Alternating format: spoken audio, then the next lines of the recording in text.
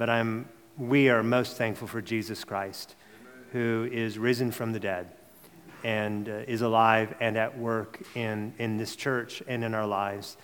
And so this morning, I'd like us to turn to Psalm 102 and for us to spend the remainder of our time together thinking about, every psalm is glorious, but this morning I'll call it this particular glorious psalm. Listen, please, to Psalm 102.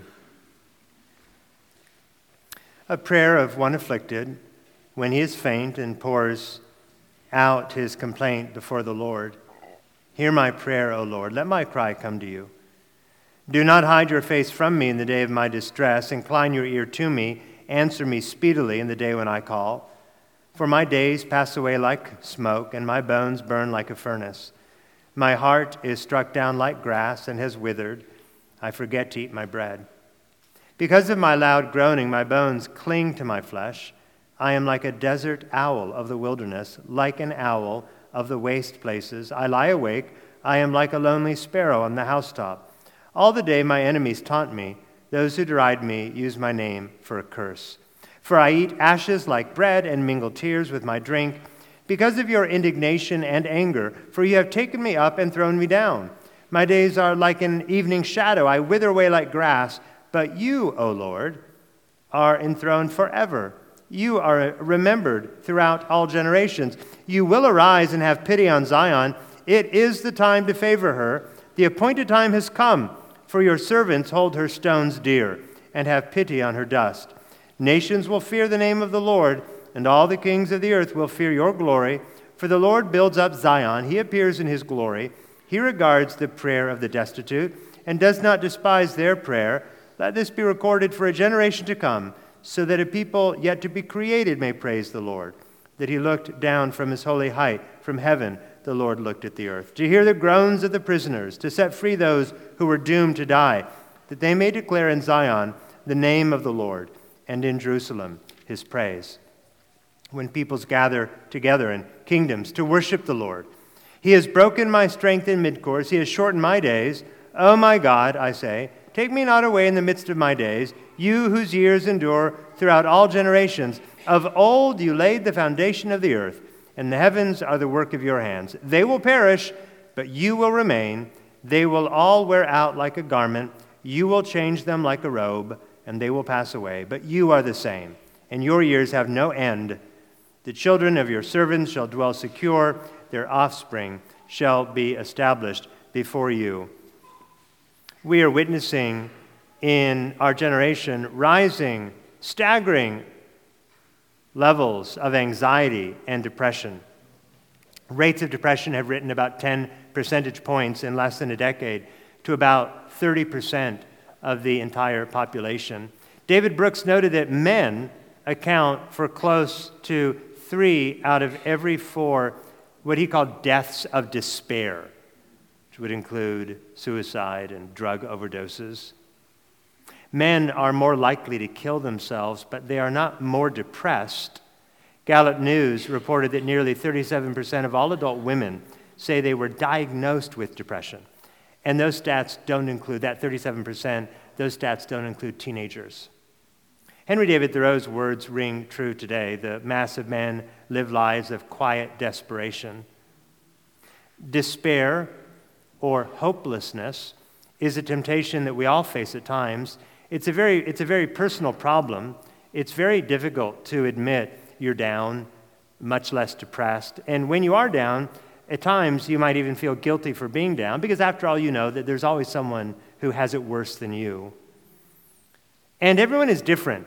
Some of us are just more prone to melancholy. Some of us are prone to feel down when there's really nothing wrong. I remember listening to an interview between John MacArthur and John Piper. And John Piper asked John MacArthur the question, are you ever depressed? And John MacArthur said something like, well, not a day in my life. And then John Piper responded, well, I can't think of a day that I haven't been depressed. And so you could just see different men, different temperaments.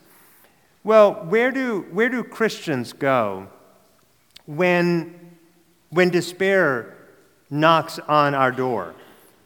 Well, we go to the book of Psalms. And I think we ought to go to Psalm 102. Now, if you're a Christian, I know that you want to be, as they say, happy in the Lord. I mean, if you're a Christian, you want that. No one comes to the gathering of Christians and says, I think I'll be dour today. Like, I know you want to be happy in the Lord. You want to rejoice. You want joy, that delightful confidence that God is for you, that God has saved you. And to be joyful is really good for you. It's good for your neighbor. Like, one of the ways that we commend the gospel to those around us is by living with an obvious gladness in Jesus, our Lord and our Savior. Now, if you're in despair and you know that you're not a Christian, well, I hope that you'll listen to the entirety of my message and this psalm, because this psalm really does chart a course for you to understand how you might actually, by God's grace, be able to overcome despair in your life. And I know that's one reason why a lot of people who don't typically go to church might go to church occasionally, because they're feeling down.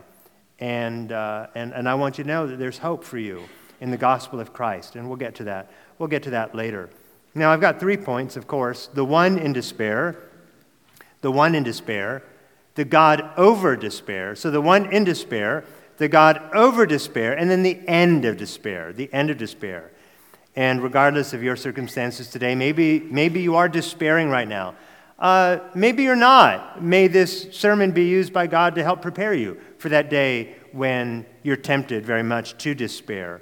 I pray we'd find in Psalm 102 the reason and the power to rejoice in the Lord. Well, we begin with the one in despair, And in verses 1 and 2, the psalmist makes his prayer. He wants to be heard by God. You can tell that right off the bat. He wants to be heard by God. He fears that God might hide himself. So imagine being on the side of a road and your car is broken down, and so you call your dad for help, but he won't answer. Right. In this case, the psalmist fears that God won't pick up the phone. Right, he doesn't stop calling, though. Verse 2, incline your ear to me, answer me speedily. Right, he almost sounds a little impertinent, like, God, answer me speedily. Right, he's convinced that God can do something if only he'll listen, and he knows that God is the only one who can help him. And that's really important. So you now picture yourself alone in a pit, and it's deep, and it's too steep to climb out of, and you're all alone, and there's no rope. So all you can do in that moment is pray. Right? And that's where our psalmist is. All he can do is pray. So in verses 1 and 2, he asks for help. And then in verses 3 through 11, he actually unpacks or describes his despair. His despair is physical. It's physical. Whatever's going on is taking a toll on his body. Look at verse 3. My bones burn like a furnace. Or verse 5. My bones cling to my flesh. Verse 11. My days are like an evening shadow. I wither away like grass. So his body is broken.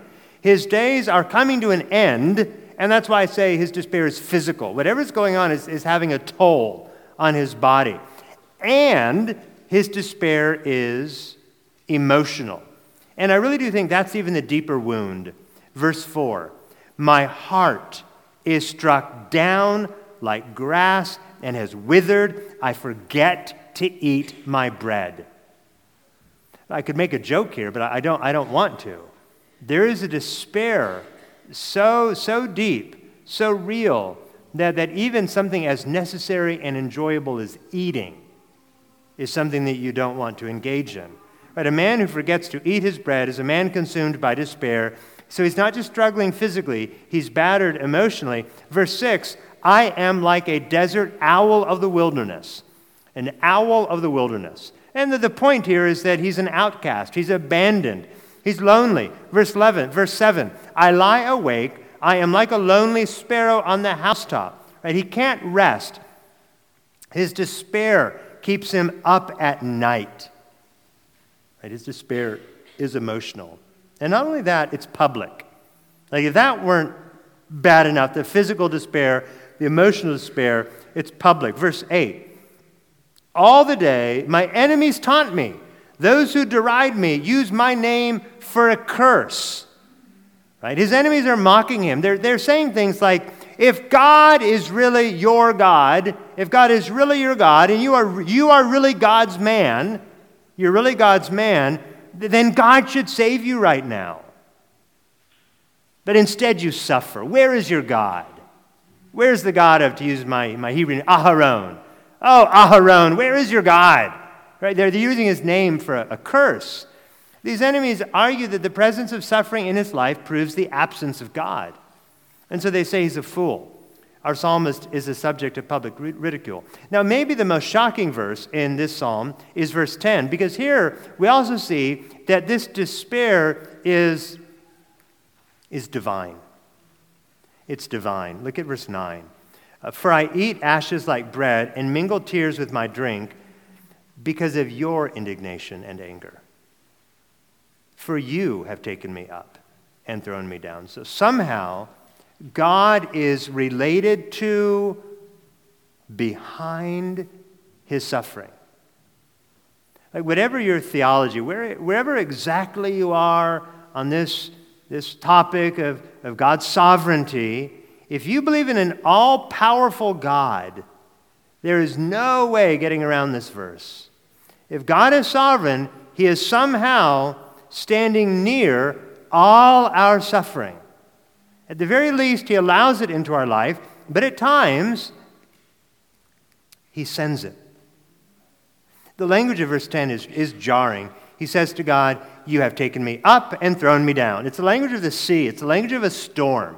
Right? This is the language of a ship being forced up onto a giant wave and then to be thrown down onto the rocky shore. Only God is the wave, picking up the ship and throwing the ship down. Now, I would say that it really doesn't get more honest than what we see there in verses 1 through 11. Right? The psalmist is crying out in prayer. He's got nowhere else to turn but God. His despair is physical, it's emotional, it's public, and it's divine. Now, what are we to make of this? What is here for us in these words right here? Well, to start with, these verses teach you that you are not alone in your suffering. You're not alone in your suffering. Maybe you put on a good face, but waking up is hard. And I know I'm not speaking to all of you, but maybe just to one of you. But waking up is hard. You don't feel like you want to be here. And it's nothing against the church. It's hard. You spend more energy than you'd like fighting feelings of depression. And you're armed. You're armed with good biblical truth, solid joys, but it's hard. And so you battle. And it takes a toll on your physical body. You do struggle to eat. You struggle to sleep. And in your worst moments, you do wonder if God is hiding from you. You wonder if God exists. Well, Psalm 102 says you're not crazy, right? Godly men and women before you have struggled, and godly men and women after you will struggle in exactly the same way. Now, that's just a fact. You're not alone in the midst of your suffering. I think that's something to be aware of as you go through Psalm 102. These verses also teach you to be honest. Like, what good is it to hide your despair? Not everyone needs to know exactly how you're feeling, but surely someone needs to know.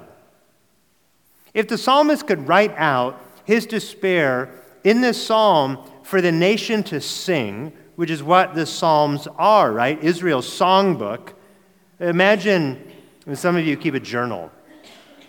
Imagine turning, May 2nd, 2014 into a hymn for the church to sing.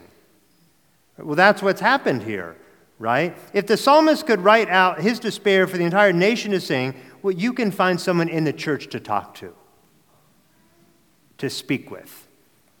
And I know because I've been here so often, I know that this is the kind of church where people can be honest with one another. Like, you just know theologically that everyone around you is a sinner. Like, that's a pew of sinners, and that's a pew of sinners, and oh, you too, right? You're all sinners. You all fall short of the glory of God. And so this is the kind of place where you can open wide your heart and tell one another that you're not doing well. And more importantly, Be honest with God. Like mature Christians, they wrestle with God in prayer. They don't just ask him for things, but they tell him what he already knows. They tell him how they are doing. Like, don't go to God in that sense with kid gloves on.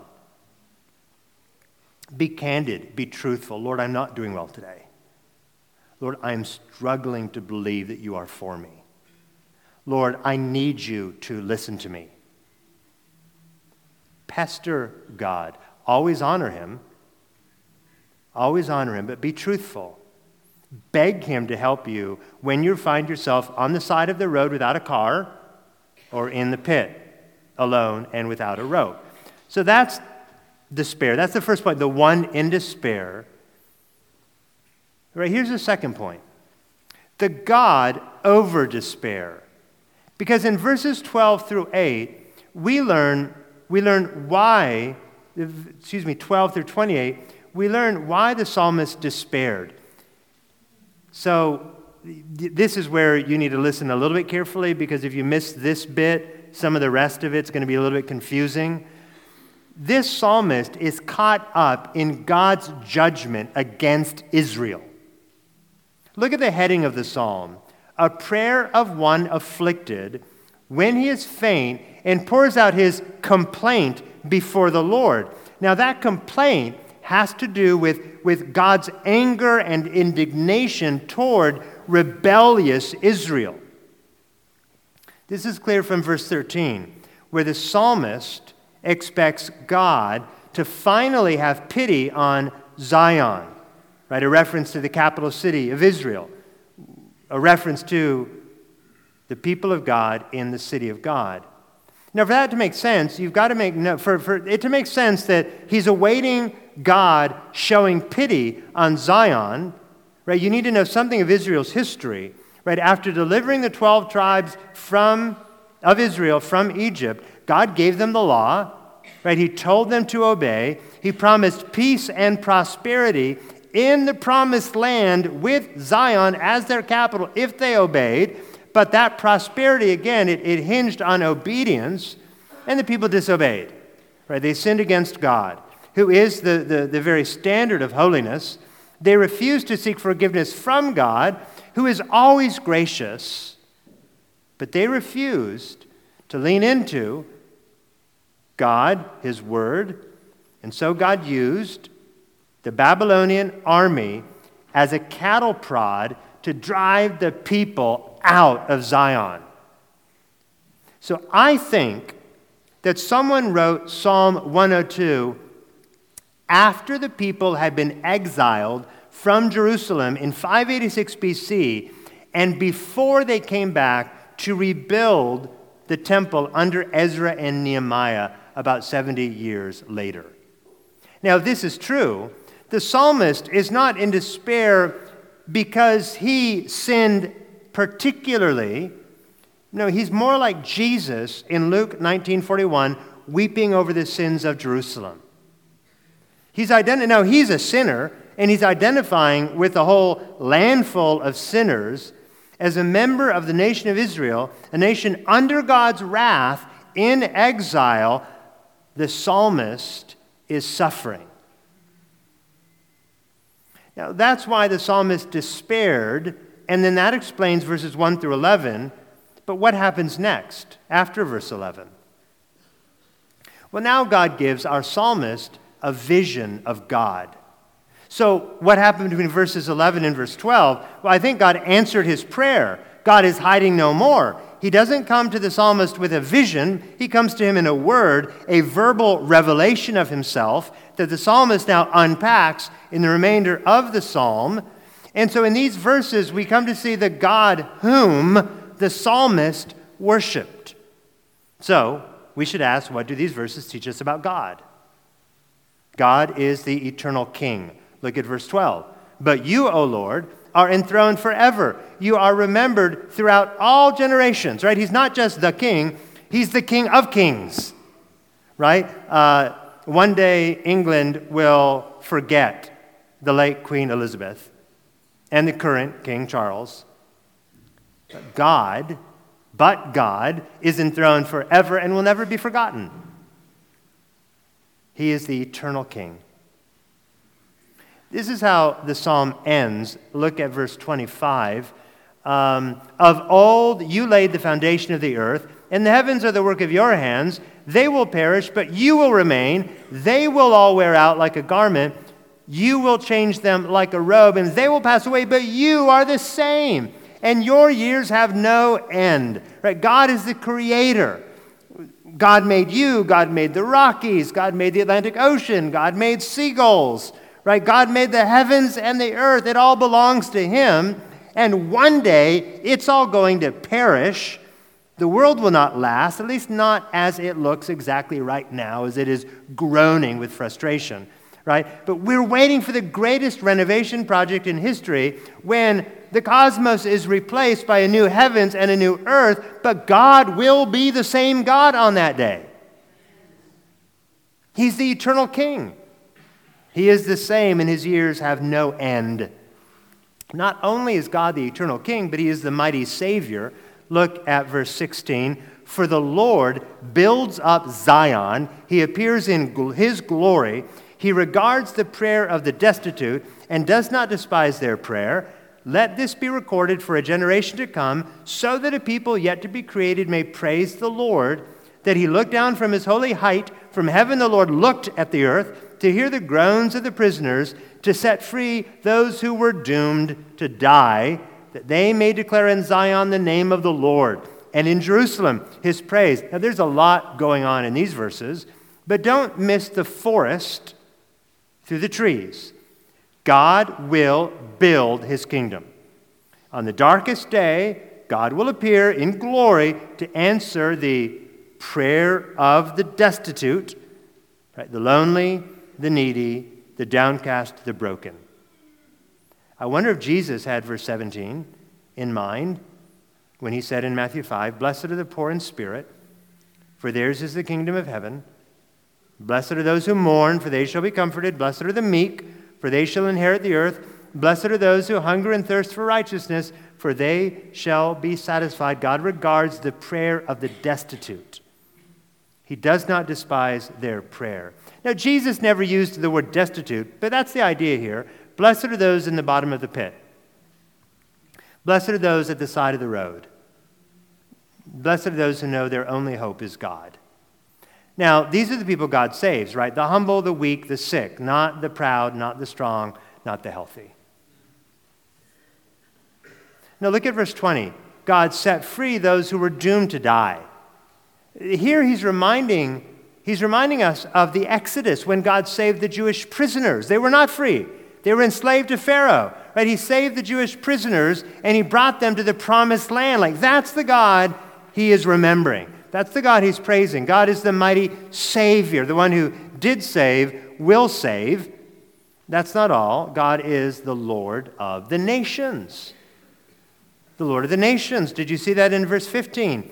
Nations will fear the name of the Lord, and all the kings of the earth will fear your glory. Right? Go big or go home.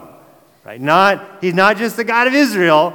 He's the God of the nations, right? Not some kings, but all kings. And they're not just going to be afraid, they're going to be saved. Look at verse 22. Here's a sneak peek into the future. Peoples gather together and kingdoms to worship the Lord. The gospel today is not for one nation. It's for all nations. Remember what John saw. We read from Revelation 21. Remember what John saw in Revelation 6. A great multitude that no one could number. From every nation, from all tribes and peoples and languages, standing before the throne and before the Lamb, crying out with a loud voice, "Salvation belongs to our God who sits on the throne and to the Lamb." Right? God is the Lord of the nations. Somehow sitting in the midst of the rubble of a nation that had been exiled, this psalmist is aware that God is up to something even bigger than Israel. Now, that's not all. God is the promise keeper. Look at verse 13. "You will arise and have pity on Zion. It is the time. It is the time to favor. The appointed time has come. The appointed time has come. It's an amazing prayer. Like, God, now's the time. The appointed time has come. Now, this is the time that God promised to save a people for his own glory. In Jeremiah, you don't need to turn there, but in Jeremiah chapter 29, verse 10, God promised that their exile that began 586 BC, he promised that it would last just 70 years. That was a promise that God made. Now in Jeremiah 30, verse 18, he promised to restore the fortunes of the tents of Jacob. In other words, I'm going to restore my people. That's a promise that God made. In Isaiah chapter 40, verse 2, he promised the warfare in Jerusalem would end and that her iniquity would be pardoned. These are all promises that God made. Isaiah 61, verse 3, he promised the oil of gladness instead of mourning, the garment of praise instead of a faint spirit. Now, all of these promises, I pointed out Jeremiah and Isaiah in particular, but all of these promises, they find their home, they find their origin in that promise of promises way back in Genesis 12, that Abraham would be the father of a great nation, and that through him all the peoples of the earth would be blessed. So do you see what's going on here?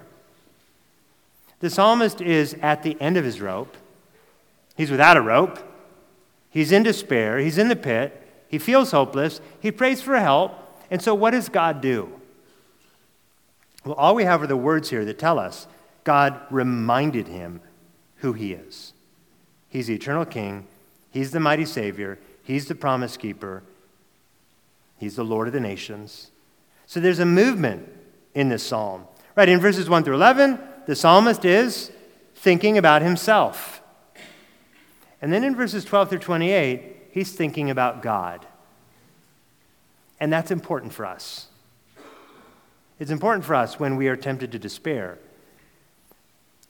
And what I'm about to say is so simple and so obvious. And yet, I literally preach these words and think, why can't I do this? Lord, help me. But here we go. To move from despair to joy, we need to move from thinking about ourselves to thinking about God. It doesn't get much more simple than that. To move from mourning to dancing, we need to take our eyes off of our despair and put our eyes on God's glory. We talked about building a culture, like churches have a culture, right? A culture of not looking at yourself, but looking at the Lord. In his little book, The Art of Self-Forgetfulness, the late Tim Keller said every true Christian should be marked by what he referred to as a gospel humility. This gospel humility, he said, is the answer to self-centered despair. Keller put it this way: true gospel humility means I stop connecting every experience, every conversation with myself. In fact, yes, amen. We can all just like a one loud amen. In fact, I stopped thinking about myself. The essence of gospel humility is not thinking more of myself or thinking less of myself. It is thinking of myself less. Now, so true, so good, so helpful. But not enough to clear your mind of yourself. You have to fill your mind with God.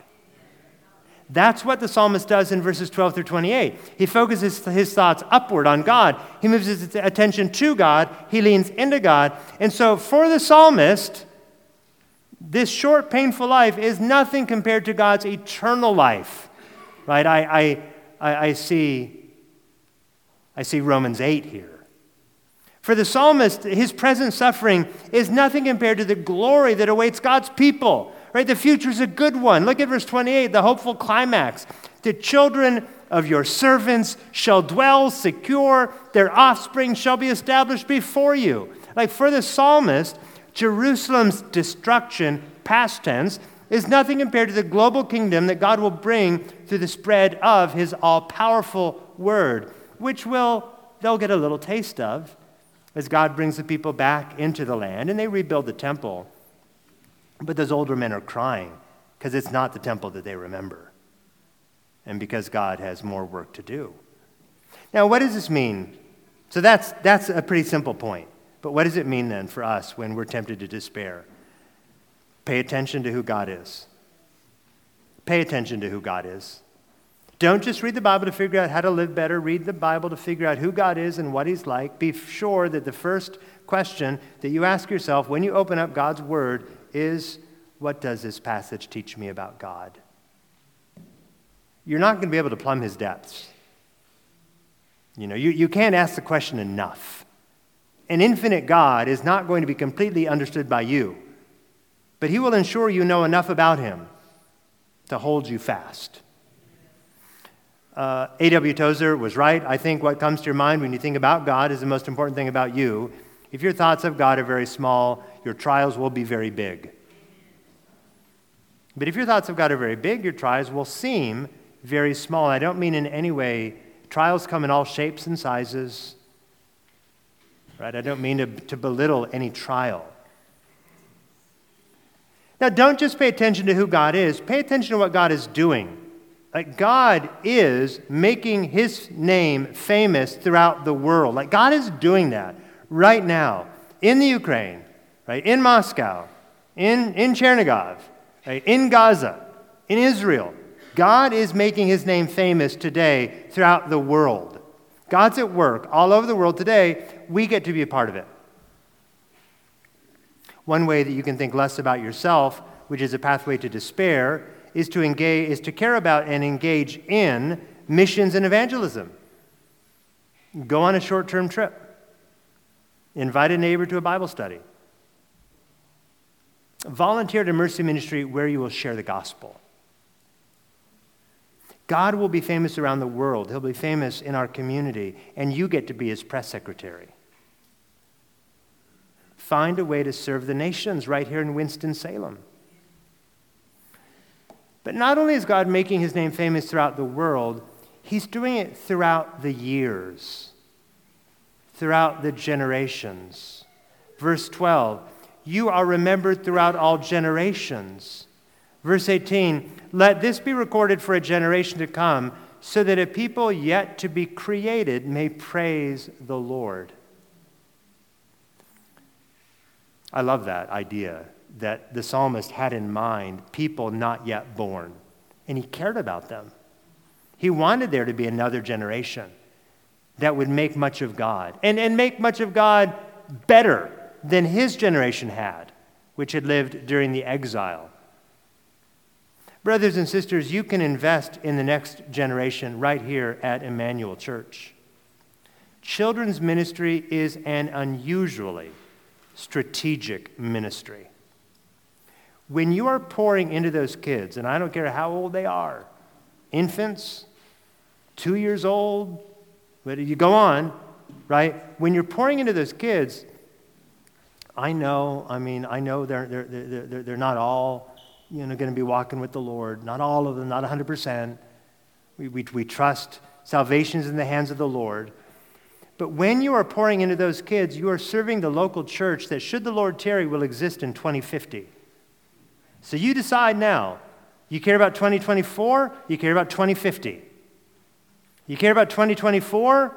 Fine, come, keep soaking in the good messages, come to the Bible studies. You care about 2050? If you're physically able, volunteer for children's ministry. It's missions and evangelism. Does life sometimes seem unbearable to you? We don't all feel it as deeply. We don't all feel it as sharply. But there are times in everyone's life when we feel like we've been kicked in the stomach and we're out of breath. We're tempted to despair. What do? How do we fight? We fight by filling up our mind with who God is and with what he's doing throughout the world and throughout the years. So lean into God. Get busy with God's work. It's how we fight despair. All right, we're not done yet, though. We've seen the one in despair. We've seen the God over despair. But this brings us to the third and final point, the end of despair. Look, if you would, again at Psalm 102, verse 25. Of old, you laid the foundation of the earth, and the heavens are the work of your hands. They will perish, but you will remain. They will all wear out like a garment. You will change them like a robe, and they will pass away. but you are the same, and your years have no end. What a magnificent God. Like, we age, we wrinkle, we get sore, we need sleep, we sin. God never gets old, he never gets tired, he always does what is good, and he never goes away. Centuries after this psalm was written, centuries after Psalm 102 was penned, a young church was tempted to despair. Claiming Christ as Lord brought with it all kinds of persecution and suffering. Honestly, unlike what we experience here in America, for sure. They wanted to give up. I mean, it was intense enough that they wanted to give up. They were tired of the ridicule. They were tired of the, where is your God? They're tired of, if he rose from the dead, what's he doing now? They were tired of it. And their faith was so weak. And they were ready to give up. And, they weren't going to become atheists. They thought, well, let's just go back. Let's go back to Judaism. At least we had our angel worship. At least we had Torah. Let's go back to that. Now, if you would, turn in your Bibles to Hebrews chapter 1. So the author of Hebrews, he writes those people a letter. And he basically says, and I'm paraphrasing, are you out of your mind? You've got to be kidding me. You're going to go back to the worship of angels? You're going to go back to Moses? Do you not realize who Jesus is? What are you thinking? He's not to be abandoned. He's to be adored. He didn't rise from the dead to make your life marginally physically better. He rose from the dead to save your soul. Are you gonna sacrifice eternity at the altar of a few days of comfort? Now, to drive that point home, the author of Hebrews took Psalm 102, verses 25 through 27, and he said, it's about Jesus. Listen carefully to Hebrews 1, 10 through 12. He's quoting Psalm 102. And even as he quotes it, he's applying it to Jesus. You, Lord, referring to Jesus, laid the foundation of the earth in the beginning, and the heavens are the work of your hands. They will perish, but you remain. They will all wear out like a garment, like a robe. You will roll them up like a garment. They will be changed, but you are the same, and your years will have no end. Like when you're suffering, to be reminded that your God is eternal and that you're in him, that's encouraging. So the author of Hebrews is saying, don't let your despair pull you away from Jesus. He's our everlasting creator. He's our everlasting king. One day, all your problems are going to perish with this world, but King Jesus will never perish. He's the same yesterday. He's the same today. He's the same forever. Now, so that's great. That's just, in and of itself, that's super. Amazing. But why did the author of Hebrews cite Psalm 102? He could have gone to other places in the Old Testament to say Jesus is God. He could have gone to other places. Why Psalm 102? Here's why I think the author of Hebrews cites Psalm 102. Because I think he wants us to see all of Psalm 102 as pointing to Christ. Not just verses 25 through 27. Right? In the midst of our despair, we are to know Jesus not only as our sovereign King who will outlast our suffering, Psalm 102, 25 to 27, but as our sympathetic servant who endured our suffering. Look again at verse 1. In the midst of his trial, the psalmist cries out, "Hear my prayer, O Lord." And we can think of Jesus on his way to the cross, stopping to pray, "My Father, if it be possible, take this cup from me." Matthew 26:39. He's pleading with God. Look at verse 3. "My bones burn like a furnace," Or verse 5, my bones cling to my flesh. And I think it's appropriate in light of the author of Hebrews applying Psalm 102 to Jesus. I think it's appropriate to read those verses and remember how Pilate scourged Jesus, tearing his flesh off his bones with a Roman whip. Matthew 27:26. Look at verse 6. I am like a desert owl in the wilderness, like an owl of the waste places. And we remember how Jesus was abandoned by his disciples, Mark 14:50, and taken outside the camp, Hebrews 13:13, desolate, lonely, abandoned. Look at verse 8. My enemies taunt me. And we remember how the soldiers placed a crown on Jesus' brow and how they mocked him. Hail, King of the Jews!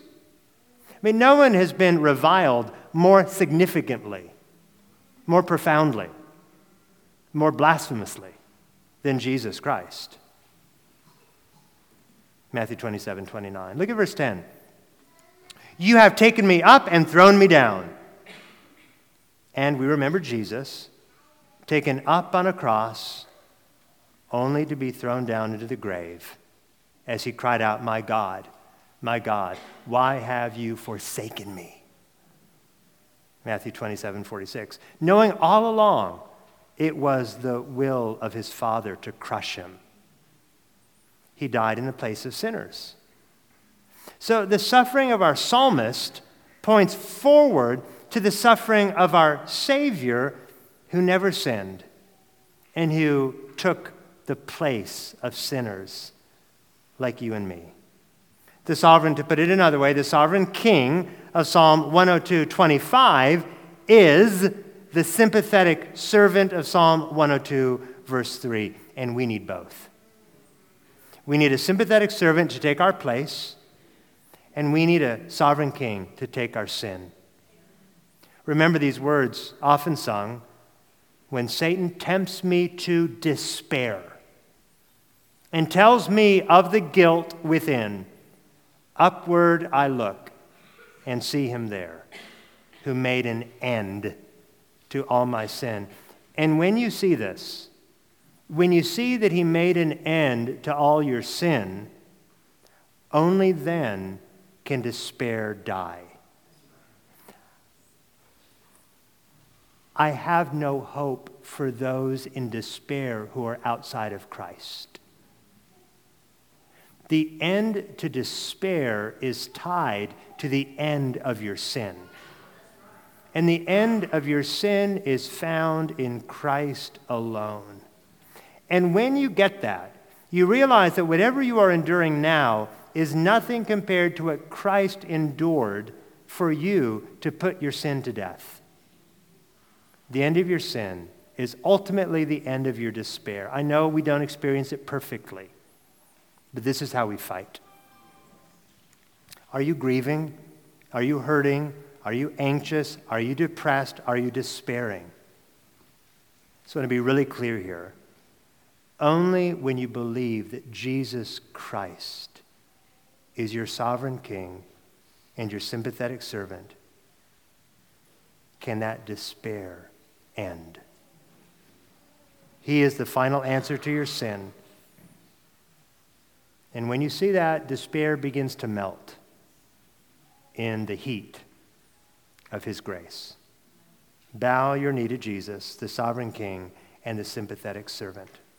Heavenly Father, we praise you for your word, for your wisdom in revealing yourself to us in Scripture, and for the power we find in Scripture accompanied with your Spirit to fight the temptation to depression, to despair, to anxiety, to grief, whatever it is, Father. We thank you for the cross of Christ. We ask you to help us to be forgetful of ourselves and mindful of you. We pray, dear Lord, that when we struggle to do this well and sin against you, that we would be quick to repent and to believe that Jesus Christ is everything we need. We pray for those in this room, old and young, who've never really bowed the knee to Christ. They've never had what they need to fight the temptation to despair because they've never been forgiven of their sins. Father, we pray for them today, that they would humble themselves before the Messiah. Father, we ask that, having been forgiven, we might rejoice like we've never rejoiced before, more deeply, more profoundly than we ever have before. And we pray this all in Jesus' name. Amen.